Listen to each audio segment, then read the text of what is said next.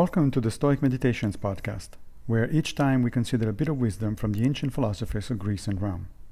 I am Massimo Pigliucci, a professor of philosophy at the City College of New York, and I will guide you through this reading. Today we reflect on Marcus Aurelius, Meditations 9:11. If you are able, correct by teaching those who do wrong. But if you cannot, remember that indulgence is given to you for this purpose. We seem to be living in an age of intolerance. Political opinions are highly polarized, and people tend to think of those who disagree with them as inherently evil or stupid. Marcus here reminds us that our first duty toward our fellow human beings is to engage them in conversation.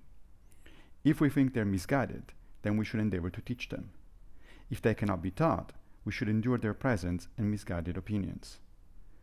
This, I hasten to add, does not mean that we shouldn't act in order to counter what we consider injustices, only that we should do it while bearing in mind that other people may consider what we do to be an injustice. Thank you for joining me for another Stoic meditation. I will be back with a new episode very soon, if Fortuna allows, of course.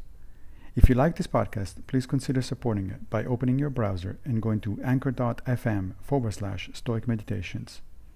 Also, please take a minute to give the podcast a good review on whatever platform you use to listen to it.